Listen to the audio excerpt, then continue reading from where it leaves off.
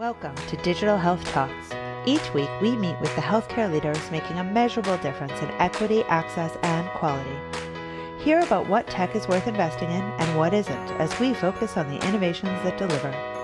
Join me, Megan Antonelli, and my friend Shahid Shah for our weekly No BS deep dives into what's really making an impact in healthcare. We are going to have our first panel today on a very important topic, right? It's called the Great Resignation meets clinical automation. Really what we're going to be talking about is the fight, right? The fight between technology and humanity, particularly at the clinician level. I think since the introduction of the EMR many years ago, with all of its promise, a lot of unintended consequences have resulted. And they've really bubbled up to the top in the past few years, particularly with COVID and layering on, doctors and clinicians don't want to be, tapping out for whatever hours a day on a computer. But add to that just the level of dissatisfaction with all of the administrative burden with insurance and not being able to get your patients exactly what they want when they want it and when you need it. And so, not to be so negative, but we are going to be talking about where things are today in 2023 and possibly how technology, as Gail was saying earlier, right? How can we make technology bring delight and joy back to the practice of medicine? And so we've got a phenomenal panel. I'm going to briefly introduce them and then they'll tell you a little bit about themselves. Then we'll get started. So from my left, we have Dr. Yan Chow, who is the global healthcare industry leader at Automation Everywhere. Next to Dr. Chow, we've got Kenra Cato, who is also a PhD and a professor at Penn. Now, he recently left New York, and he was recently at NYP, and now he's at the University of Pennsylvania and CHOP. And next to Dr. Cato, we've got Dr. John Chalico, who's the National Systems CMIO for Common Spirit Health. I've known John for many years when he was in New York at Northwell. He's still in New York, but now at Common Spirit. So thank you all. Would love to start with you, Dr. Chow, just a brief intro. And when I say brief, I mean like 1 to 2 minutes. Okay. Only 1 to 2 minutes. It's hard for the older people. Hey, I'm pretty old too, all right? So I'm a pediatrician. I spent 32 years at Kaiser Permanente having a happy pediatric life. But the last 8 years, I was a national director for Innovation and Advanced Technology, where we looked at over 2,000 startups in health tech just to inform the Kaiser strategy. And a very fun time. We had a big innovation center and a big program. And then I left Kaiser to become a chief innovation officer in Washington, D.C. at a consulting firm, working with the VA and the DoD. At the time, they were looking at the choice of EHRs, which is a really interesting time. And then after that, I spent 2.5 years at Amgen as their digital medicine lead, working on digital trials, sightless trials, remote sensors, things like that. And all topics that are very timely today, actually. And 3.5 years ago, I got a call from Automation Anywhere, launching a greenfield initiative for healthcare. I couldn't pass that by. So there's great prospects in automation. So I joined 3.5 years ago. Today, we have a dedicated team and seeing a lot of response, mostly pushed by COVID. So a lot of issues, of course, but I love being on the cusp of the transition to next generation healthcare. That's where I see myself. Hi, so good morning, everyone. My name is Kenra Cato. So I am a nurse. My nursing area was in emergency nursing and oncology nursing. Also, before I became a nurse, I was a software engineer and data engineer. Had a little segue in the Army, spent 10 years as an infantryman. And what I spend my time doing is basically trying to figure out how we can take the data that's in the EHR and repurpose it to help support clinical decision making. So I spent a lot of time first at Columbia, New York Presbyterian, and now at Penn and CHOP, just basically mining data and then building software on top of those data to help support clinical decision making. And I'll talk a little bit more about it today, but one of the things that I've been really involved in the last about 3 years now is a national initiative called 25 by 5, where a whole group of folks came together and said, There's a lot of people talking about documentation burden reduction, and everyone's doing their own little part, but we wanted to get everybody in the same boat, rowing in the same direction. And so we created a symposium series around it a few years ago, and now the American Medical Informatics Association, of which I'm a board member, has sponsored a national effort where we have all of the vendors and a lot of leading physician groups and also some policy folks as well, trying to make sure that we can reduce today's documentation burden by 75% in the next 5 years. Good. I'm John Chelico. I'm, I guess, a software developer to begin with. In the 1990s, worked for 2 health IT startups during that time. Ended up going to medical school in SUNY Downstate. Ended up doing formal training in internal medicine, followed by an informatics fellowship. I did an informatics fellowship when it wasn't cool, but now it's cool. But followed by some amazing opportunities for me to be the Chief Medical Information Officer at Bellevue Hospital here in the city. I was the Director of Informatics for the NYU Langone Epic implementation in the early stages. And past 10 years, I was at Northwell Health, both as the CMIO for North Shore University Hospital, Long Island Jewish Medical Center, and then for the last 6 years, the Chief Informatics Innovation Officer for the health system, where we started the Center for Research Informatics and Innovation at Northwell and through the Feinstein Research Institute. About a year ago, I broke out of my New York bubble and joined Common Spirit Health, which is, I went from the largest healthcare provider in New York State to one of the largest healthcare providers in the country. And for those of you who don't know Common Spirit Health, we're 2 health systems, 2 faith-based health systems, Catholic Health Initiatives and Dignity Health that came together in 2019. We are in 22 states, we're 150 hospitals, 1,500 practice locations. We have about 25,000 leaders that we work with across the country and about 25 million patients that we care for. In some of the most populated parts of the country, but some of the least populated parts of the country as well. So really our mission is to really use technology to really bring care for those that need it and where they can't have it. And I think that's really the goal of Common Spirit. I think as a platform, I think when successful, a joke we had from the other day, when successful, I think, we'll have the largest operating integrated delivery network across the country, which really leads well into value-based care and other things. We have 3 panelists who are truly unique in healthcare, right? You each really embody this combination of clinical expertise and technical prowess and expertise. The vast majority of the healthcare system is not like that, right? So just to set the stage, in each of your institutions or previous institutions, what's the temperature level like now with both physicians, nurses, techs? Just in general, what's it like and what's driving that? Do you want to start, John? Yeah, no, I mean, I think it's much like what's happening in the rest of the country. I think the title of this, The Great Resignation, has led to significant staffing shortages. I think we're all across the country sort of looking at changes in the way the volumes of patients that we took care of or the different dynamics of the patients. I think there's a different sort of expectation from our patients and even our providers really post-COVID. I want to say it's a difficult time, but I haven't had a year that in healthcare for 25 years that hasn't been a difficult time. But to be honest, I mean, I think there's unique opportunity. I think there's a unique opportunity to use our technology, and people are embracing technology. And I think COVID has sort of got us to where we want it to be. 5 years from now, in some places in telehealth and other things. But I think the expectations is that we can do a lot more sort of asynchronously that we would have otherwise had to do in person and other things. Maybe that's... Yeah, I think in the organizations that we talk to, and we've talked to tons of them, the number one concern is labor shortage. And therefore, labor shortage leads to burnout. I saw one statistic that 60% of the healthcare organizations in this country have over 100 positions in their hospitals open that they cannot fill. And you just imagine the burden that places on the people that are still there. They basically don't want to be there. And so there's a lot more openness to technology because we don't have a choice, essentially. COVID sort of brought that on us. We knew that was a problem going forward for many years, but COVID really brought all this to the fore. And so like I was saying, I think there's a lot of opportunity.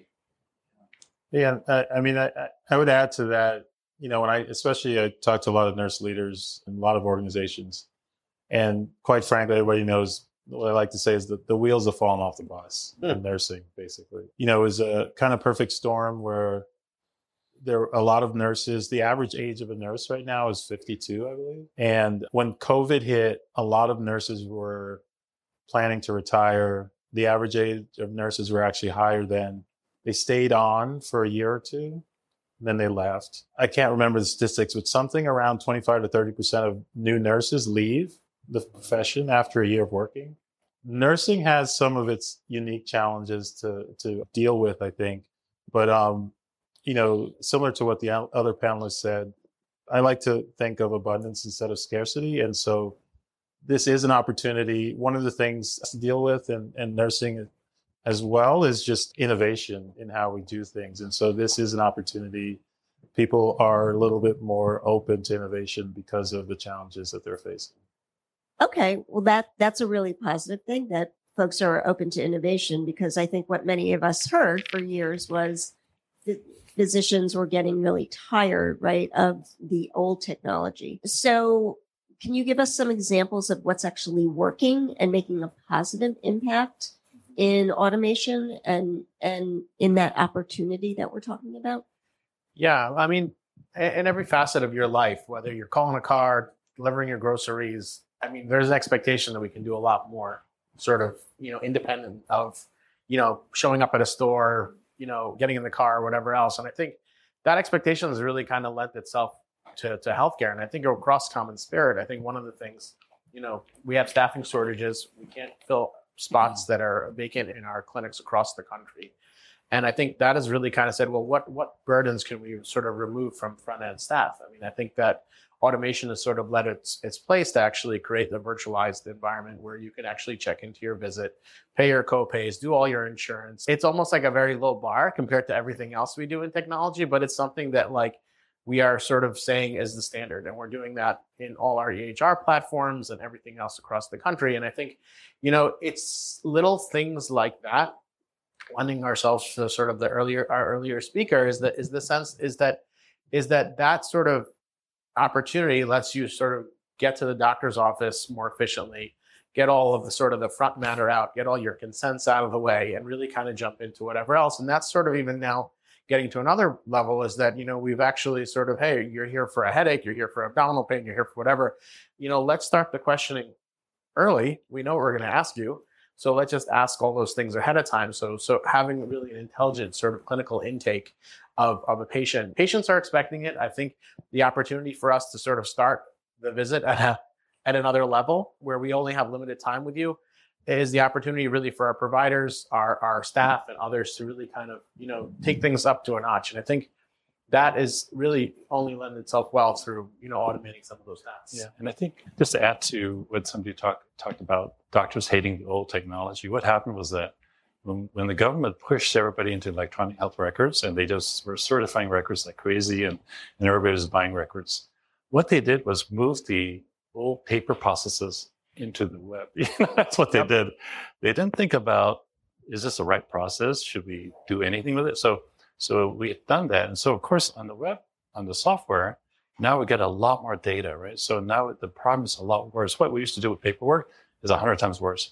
So no wonder they hate it, right? The next step is to like think about healthcare, like what should it look like, right? I mean, I think we haven't done that work yet. I think that's a hard thing to do because with the new technology, healthcare could look very different. Why should we humans be doing machine work? But I think it's going to take a while. Everything takes a while in healthcare. Well, can I ask on that, what are the incentives for health systems to do that, right? It's so clear that we need it. Yeah. Yeah, so I think I'm forgetting her name right now, but she just left HCA. She was the chief nursing executive, and one of the things that they did at HCA in the last couple of years around nursing is they quantified how much it actually costs to replace a nurse, and that actually happened just before the pandemic, and it was a real powerful kind of cost benefit analysis because it allowed the leadership to free up money to invest in automation. They had started documentation reduction work 3 years ago before the pandemic because they recognized that it actually costs more money for people to leave because they find their work burdensome than to fix some of the things and retain them. So I think that's a really good example of, what's important. And also I'm sorry. No, I was going to say that, I think there's things that are pushing us in that direction as health systems. I think during COVID, there was sort of a lax in in how we bill and how we document. So some of those things have sort of had that tail end in the sense that, do we need to record a review of systems? Do we need to do other things on every visit? I think some of those things are now, we had the opportunity to, again, take care of patients without sort of having all the documentation burden. Some of those rules change. Some of those things are still sticking. Some of the changes in telehealth, obviously with renewal of how we bill for telehealth, allowing us to do that. So the drivers are really, yes, the health systems. The drivers are some of the EHR burden, but some of the drivers of what EHRs really are billing systems, right? Robust billing revenue cycle capture systems, right? As a primary care provider or as a hospitalist in the hospital, I would rather just block my note rather than, really what I want to tell my next provider or next tell the patient is everything's the same and I raised your blood pressure medication. I'm done. But I have to write a 3-page note to drop a bill. and those are the things I think that were sort of pushing us those things have changed a little bit during COVID. But I think under sort of the current sort of fee for service, again, borrowing from our last speaker, I think once we get to push to value and the opportunity for us to sort of unburden ourselves from sort of proving ourselves that we did all this during a visit is really going to change the dynamic. And I think that's where, I see it going. And to the point of value-based care, so all these organizations have signed into that arrangement, have to maintain the quality of care with fewer people. And so that is a driver. The other thing is there are a lot of new regulations that have come in the last couple of years, like visibility to peers, providers that have come, No Surprises Act, Information Blocking Rule. All those things require a lot of resources, which organizations don't have. And so we're finding that for many reasons, it's driving organizations to really look outside the traditional solution, which is to hire more people. And even hiring more people, to the nursing point, I've talked to organizations where contract nursing is so expensive and they're not devoted to your organization. They work and then they leave and then you have to retrain the next one. So there's a lot of pressures that are making it almost in a desperate situation and people need to change. On the provider side, what are some of the tools for automation that you've seen actually that they like and that are being embraced and are working the way they should in other parts of our life, right? Yeah, where things help us. Yeah, so one of the things, both the organization I just left, New York Presbyterian and CHOP, where I just landed, they've gone in really big in secure chat. And that's something that I think has really changed, in the inpatient setting, at least.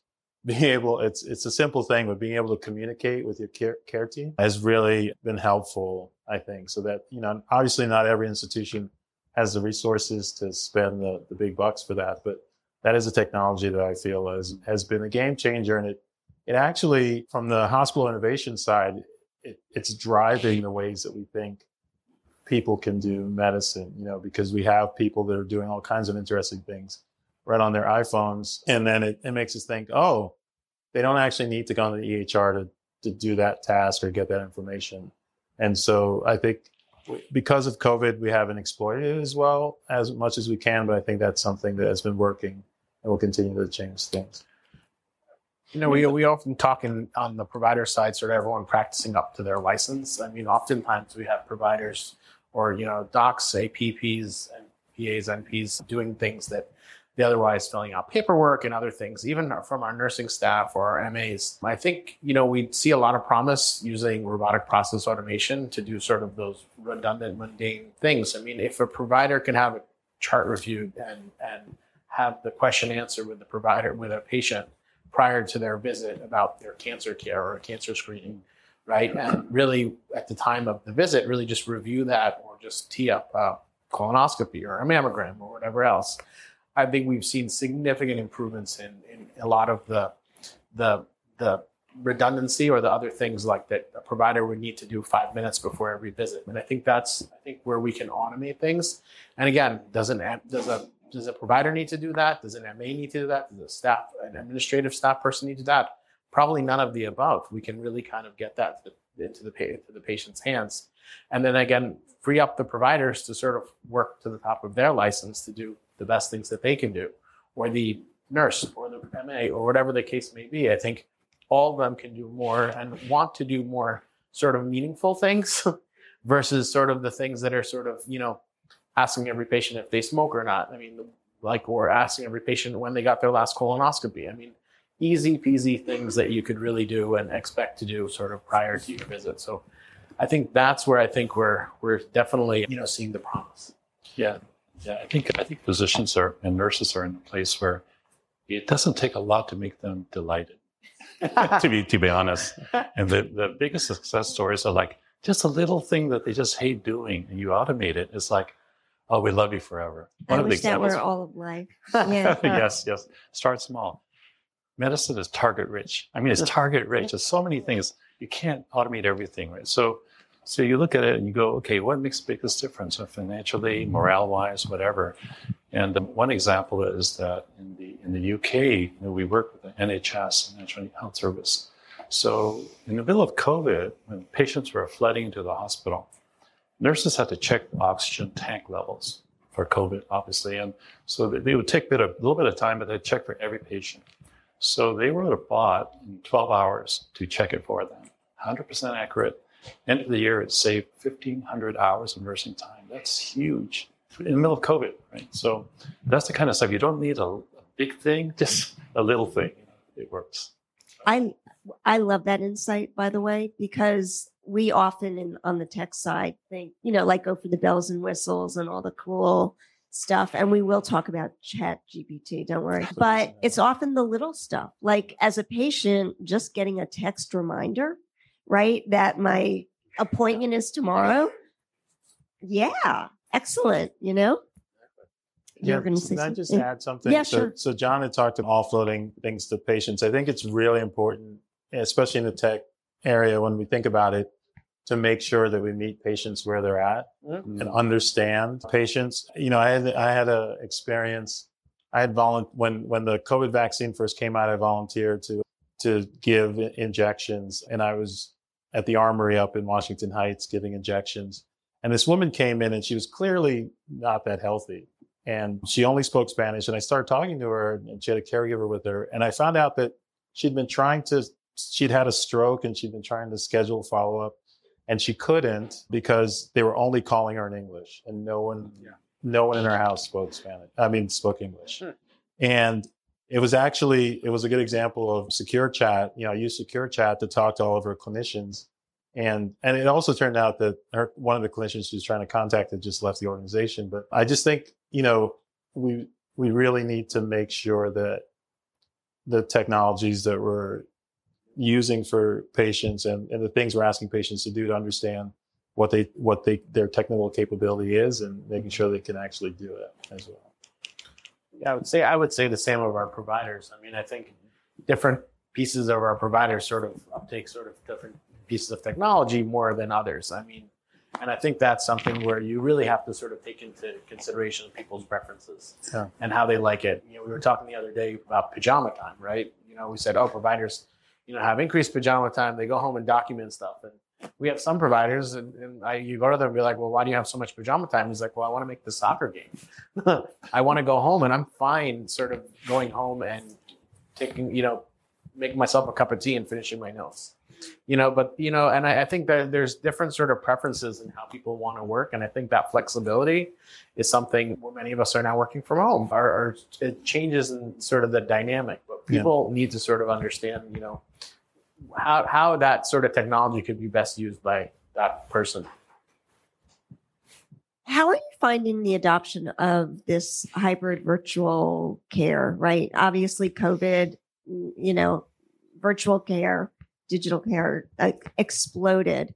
And you were, earlier you were talking about how we had paper records and we just digitized them, right? We didn't think about the process. Many are saying the same about virtual visits, right? You're just putting a doctor or nurse online and not thinking about the process. How are you finding your clinicians reacting to it? Adoption? Where has it gone since COVID? I would say it's probably early. Okay. A lot of skepticism and even a lot of uncertainty. With COVID, people had to do telemedicine, remote sensing. But I was talking to my doctor, who I know, and he said, he had one patient, for instance, that was a woman who complained about chest pain or something, typical, didn't sound very serious. But somehow he had the sixth sense to make her come in. And it turned out she had a problem in her abdomen, which is pretty serious, which you cannot tell from telemedicine. So things like that, and the fact that there's really no best practices defined yet for telemedicine make it kind of risky. And so you're kind of on your own as a doctor, your license is on the line, you're practicing that way. But I think it is the future. We'll have better technology in the future to understand patients better. And I don't know that younger patients don't prefer the virtual interface to in person. It's really interesting right now. It's true. It's a little bit of the information overload. The fact that you can automate stuff and have that asynchronous visit. I mean, if a provider doesn't have sort of a time set aside for his day to review all of that information coming in, that patient who said they have chest pain, or the patient says, I'm not feeling well, or on a behavioral health survey or something to that effect, and it may be some sign of something more imminent. Those things, I think, are again, they can be just now be fed into the chart without really, and that's concerning for us. I mean, they can be fed into the chart.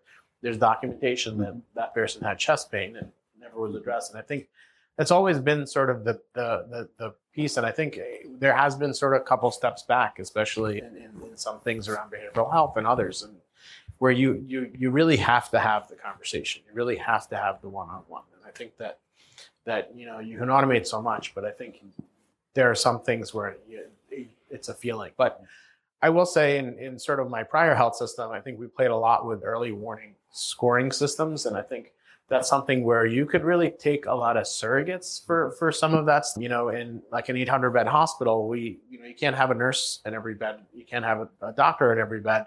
But if you have an MA going around taking vital signs and taking a couple of other things where as a nurse or a doc, you walk in the room, you're like, that patient looks sick. Well, what are you saying? The patient's tachypnic. The patient's, maybe, a little bit,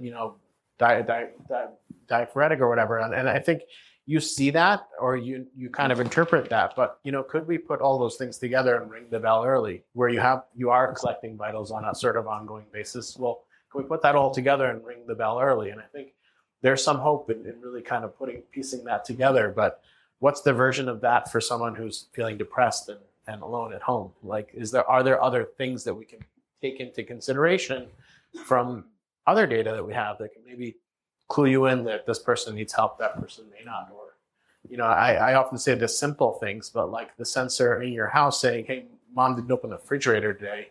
What's going on? Like, that's all I need to know. Like, if the refrigerator was open today, like someone went in the kitchen, she got up, everything was fine. But and I think those are things we have to kind of think about.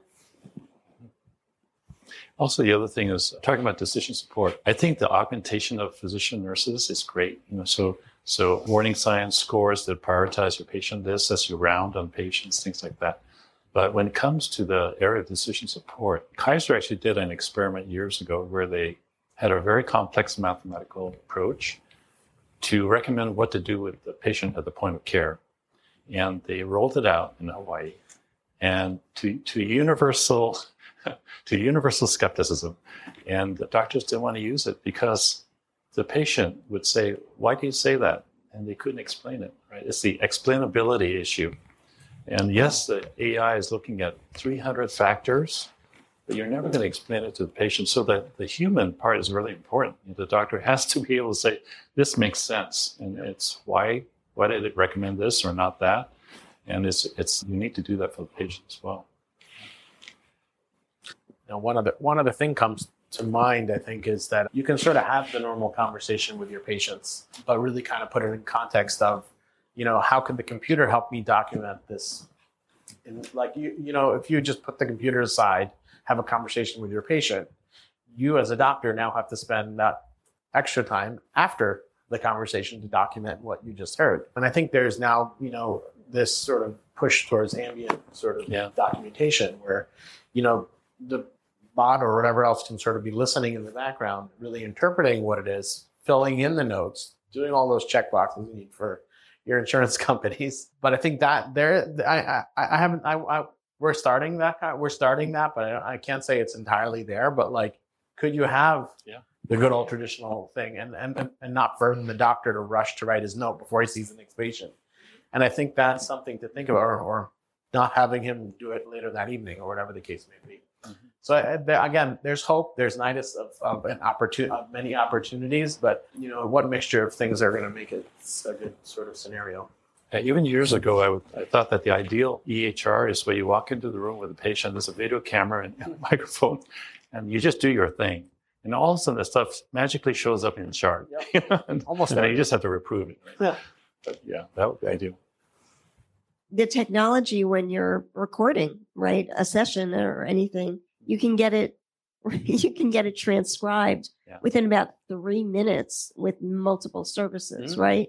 It's incredible. So I can't see how this would be far behind where you can.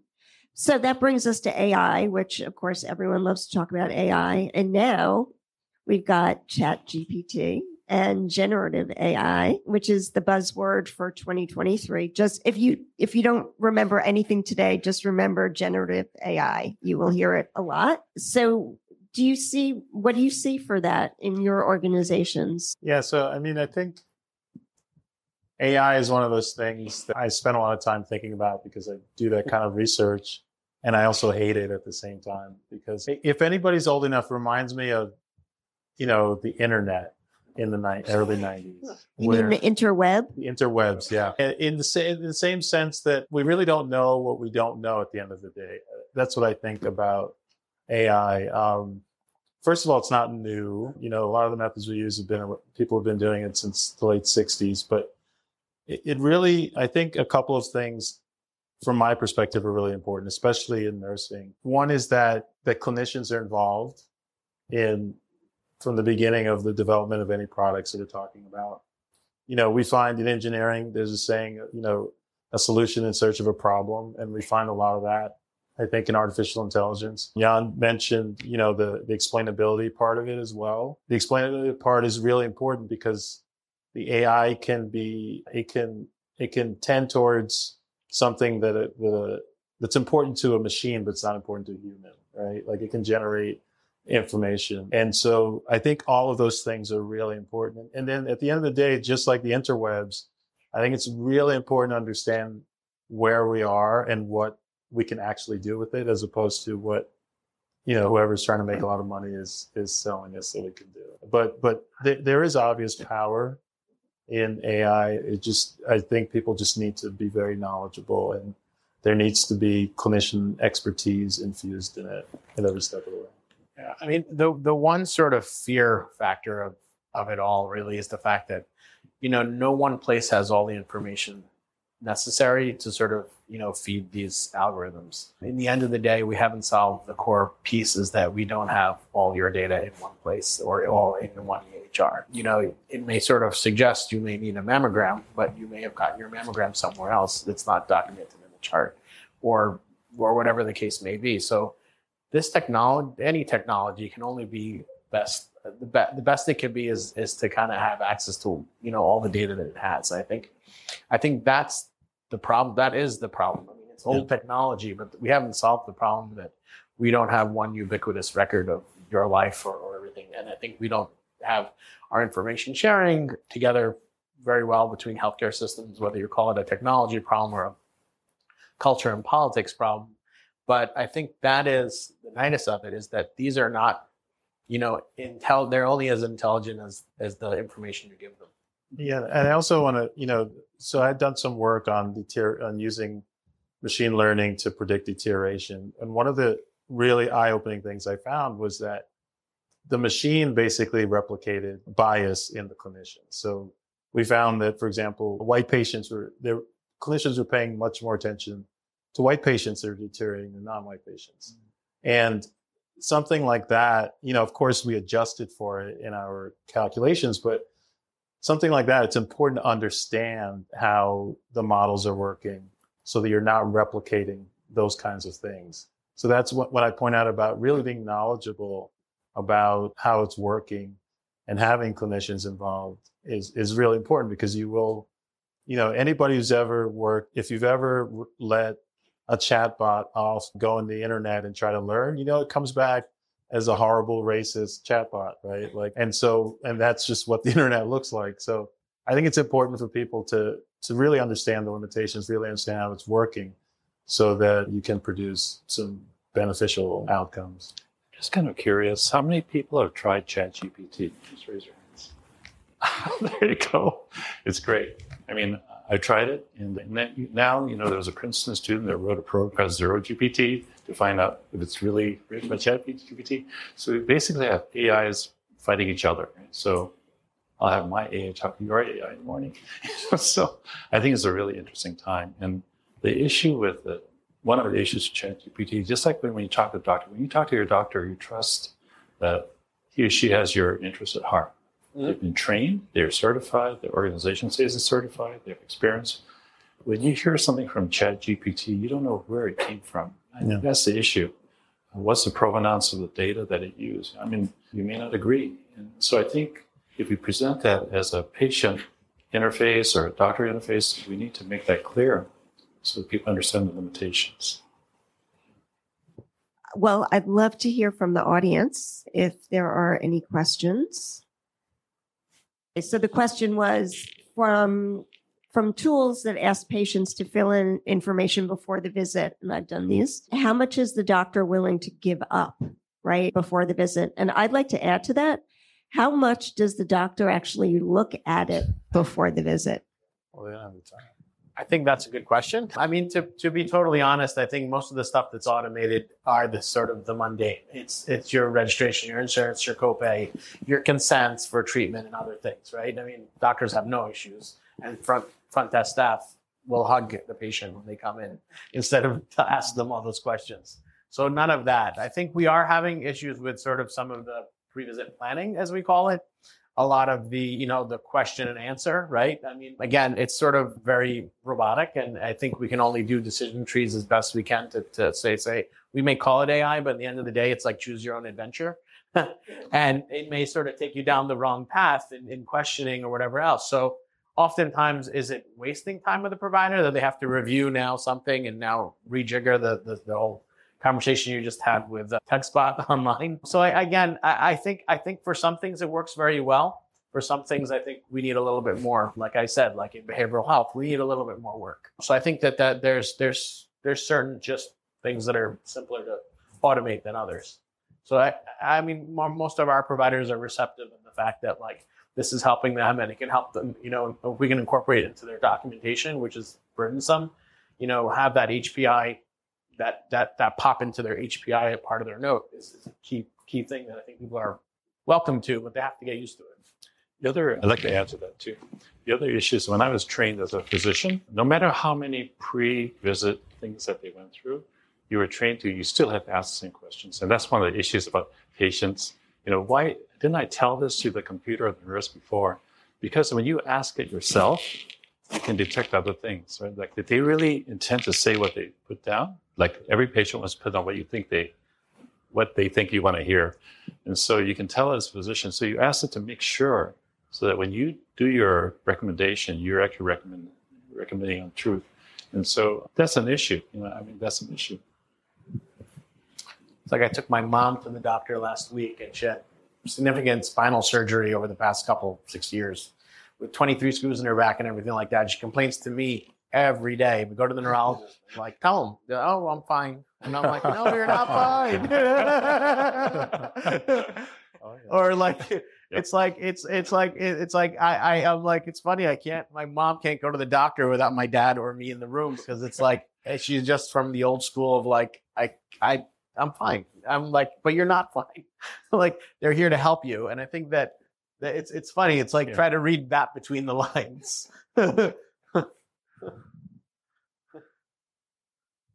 Okay, so you guys talked a lot about the problem and a little bit about the automation. Maybe I missed it, But I'd like to hear about your favorite things that you've seen in your systems and your experience lately for where automation or AI or chatbots or what have you have really just helped and had a really positive impact on reducing, the fourth of the quadruple aims. Yeah, it's so great question. It's not in my system, but a colleague of mine who's in St. Louis, University of Washington. They have in their hospital, basically somebody had the great idea to put an Alexa in the supply room. And if you've ever worked as a nurse, which I have, you spend a lot of your time running around getting supplies. And, clinicians are, spend a lot of time. And basically it's a closed system that they built with a Amazon smart device where basically they tell it that they need a new supply. It sends it down to the supply room. And so in real time, instead of going to the next unit and stealing their supplies, you can just tell the smart speaker that you're running low on whatever. And it helps, make the supply chain a little tighter. So that's something that's relatively simple, and they've done the metrics on it. It saves lots of time, but it makes people very happy too. I would say one of the goals in Common Spirit Health is we have, again, hospitals in 22 states, some in the most sort of heavily populated areas, large academic centers, but we have care in places where it's like a desert. I mean, 10-bed hospital, not another care site for 400 miles. And I think, the opportunity and one of the missions of Common Spirit is to bring care to where patients are. Physically, mentally, and I think that's where I think we're using technology to bring the specialist to the patients, and I think that's something to really kind of really think through, is that how could we have that expertise of you walking into an academic medical center? And I think that's been the biggest change of me leaving New York, where I can throw a stone and hit another Ivy League medical school.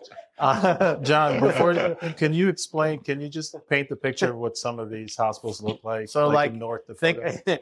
Think of a 10-bed hospital in North Dakota with 10 beds, 2 are ICU beds, and 1 doctor covering the urgent care, the ICU, the 10 beds patients in the hospital, and the primary care clinic. It's really that. I mean, that is where we are, and we're not so far-fetched. I mean, you take some of our practices in Dignity Health, and you go 20 miles out of San Francisco, you're in rural America, and you have these sort of deserts of care.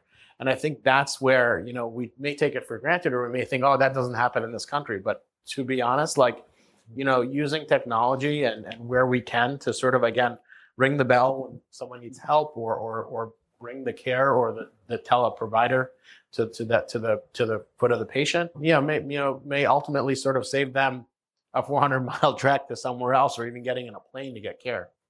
But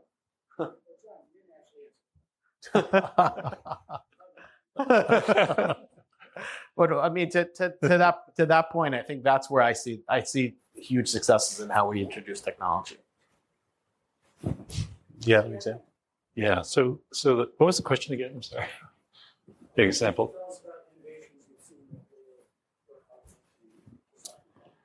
Yeah, actually, probably in my time at Kaiser was innovation director, saw over 2,500 startups, and probably one of the most interesting was, there are 2 that were really interesting that still stick in my mind. One was a optimization startup where they would look at all the hospital processes and automate, where people should be doing what, and so on and so forth. And they did in San Francisco, in one of the community hospitals. It got them an extra hour of OR time. That's huge for a community hospital. The problem was surgeons hated it because there's no more coffee time. So you have to be fully working all the time. Yeah. And that's the human part of it, right? Well, we've used things like, some of our primary care clinics have, RFIDs on all the patients, all the doctors, all the equipment. And I think it's been really, things like this patient's hasn't interacted with somebody for 10 minutes, and having someone say, hey, the doctor's coming, or things like that. I've really kind of felt, and people have really felt a sort of an understanding of what's happening. No one ever intended that to happen, but at least be able to sort of catch some of those things and whatever else. And the other thing I saw was really interesting was that not a tech innovation, but a business model innovation that was supported by tech. And the idea was, for this startup, was that, you have these home health aides that go in and see people at home every day or almost every day. They know what the people look like. They know any changes in the skin, the temperament, and so on and so forth. So why not empower them with an iPad that they can just check a checklist? So does this patient have any skin rash like this? In fact, it wasn't even in English. It was just pictures. And so the check, because these folks are they're from other countries, the home health aides, they're lowly paid, but it really improved the pickup of the early signs so that they could prevent, because anything they check is going to go to the nursing case manager who's going to call the patient. It brings to mind we're always talking about technology innovation and things like that. At Long Island Jewish Medical Center in Long Island, at Northwell Health, we really had a brand new built emergency room in the borderline of Queens, Long Island. And I think we built this emergency room to handle 80,000 visits a year, right? But the way things are going, we knew that emergency room needed to sort of have 120,000 visits a year in upcoming years. We weren't going to rebuild the emergency room. So we did something around something called split flow. So if you actually come into the emergency room walking, you kind of go down this path where it's like sort of a process where we ask the right questions, we do everything. Tests are ordered, blood work is ordered. You go to the waiting room, but instead of calling it the waiting room now, which was this beautiful, cathedral ceiling and lit up place, you're not just waiting for you to see your doctor.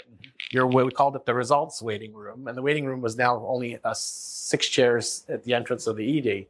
And that dynamic of allowing us to sort of change that waiting room, which now with 60 people in it, to beds. I mean, that was the technology innovation where that chair became a bed. And so if you came in lying down, you went down the traditional path in the emergency room. But the ability for us to sort of change that dynamic of these are all the things we're going to do anyways, once you see the doctor, to this sort of what we called split flow, allowed that emergency room that was built for 80,000 visits a year to sort of go to 120 visits a year. The only thing that came to me as CMIO was can you make this chair a bed in the EHR?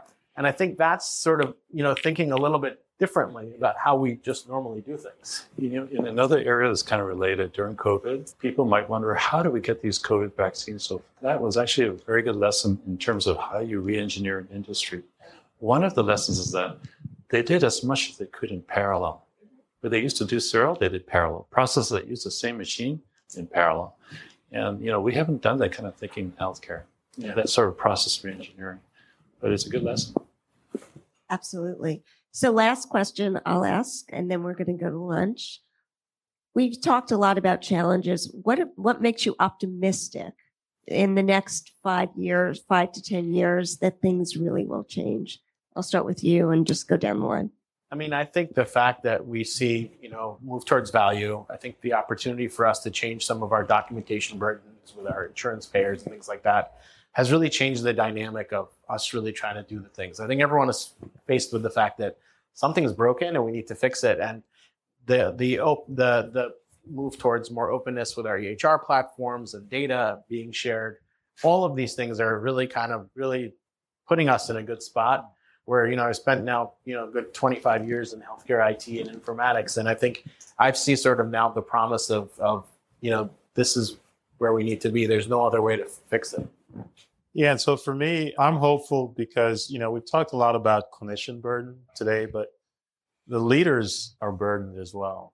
And that's just been my experience. And I think that there's been a lot of complaining in my, 20 some odd years in healthcare. But now that the decision makers are really burdened, people are open to trying innovative things and thinking outside the box, which was an issue in healthcare before. Healthcare is the way you're trained as a clinician. You do what works. You don't go out and do something wild and crazy, right? And not that innovation is wild and crazy, but I think we're at a place where everybody's ready for innovation from the top down, bottom up. So it makes me hopeful. What I'm seeing is that I think the healthcare industry is opening up. It's becoming data is becoming more liquid. And so the government is really pushing hard. And I think we're finally getting to a place where we may have free exchange of healthcare data, maybe. After all the lawsuits. So we have No Surprises Act, we have Information Blocking Rule, we have all kinds of things, the FHIR API and things like that. So I'm hopeful that healthcare will become much more free market, where people will get value for the dollar they're spending. Yeah. We'll have visibility into that. And as a result, the competition would be much better for both providers and payers and for patients. So for me, that's optimism. It took a long time to get there. I agree. Okay, well, in 5 years, we'll come back to this very place and we will check each one of those. Meanwhile, thank you so much for a really interesting conversation, and thank you all. Thank you for joining us for this week's Health Impacts Digital Health Talk. Don't miss another podcast. Subscribe at digitalhealthtalks.com. And to join us at our next face-to-face event, visit healthimpactlive.com.